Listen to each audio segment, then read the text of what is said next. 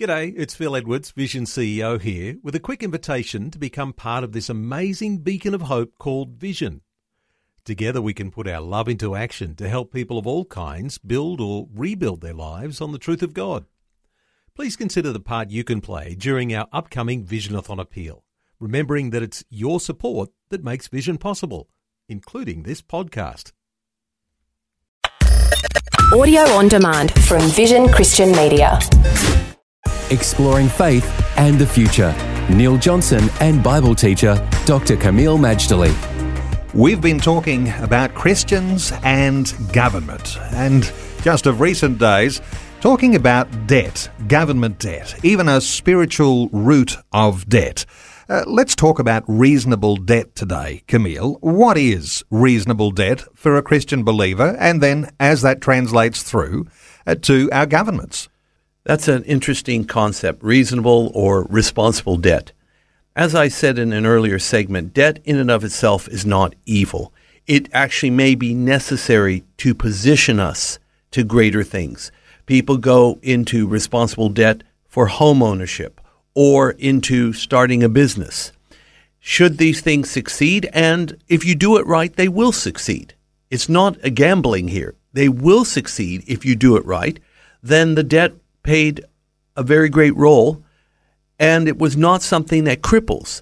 The problem is when debt is incurred for something that's not worthwhile. It may be an impulsive thing, it may be just an ego-driven thing, or it's unsustainable, like it may be a legitimate thing, but you're wanting too much, like the home that's too big.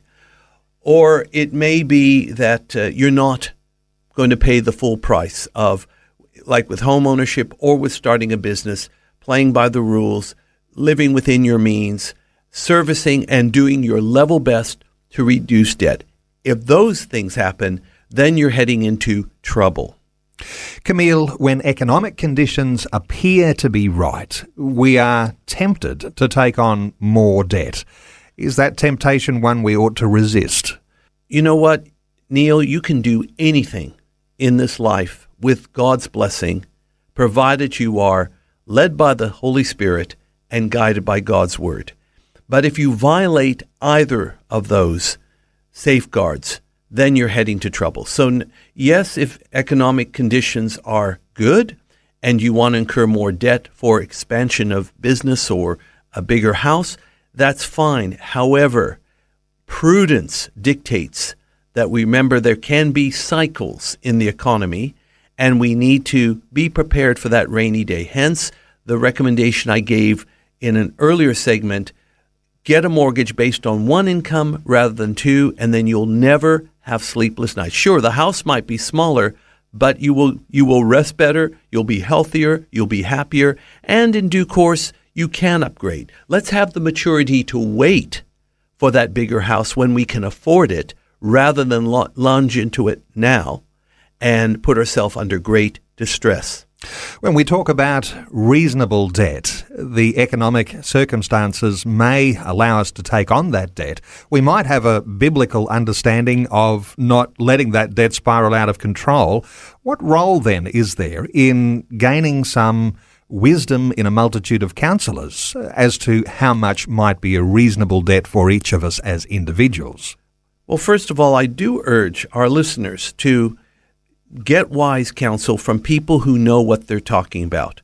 Now, there are people fresh out of university and they'll give you all the theories, but it's always best to talk to somebody who actually has the experience. They've been there, they've done that, pardon the cliche.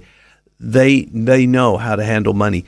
I've been fortunate here in Australia where people actually came to me unsolicited, and I believe they were led of the Lord, to give me advice on how to handle my money. And this is over the years. I have listened to them because I believe in the book of Proverbs, Neil. When you hear wise counsel, then don't be a sluggard, a fool, a simpleton. Be wise and do it. So I've listened to them, and I'm very, very glad I did. The same applies to all our listeners. Find that person who knows what they're doing in this area of economics, ask for their advice, and do what they say, because chances are you will have similar results to them, or at least, you'll be better off than you were before. I might also add, I think this is a good time with economic uncertainty that let's look at some healthy debt reduction so that we won't have any more sleepless nights.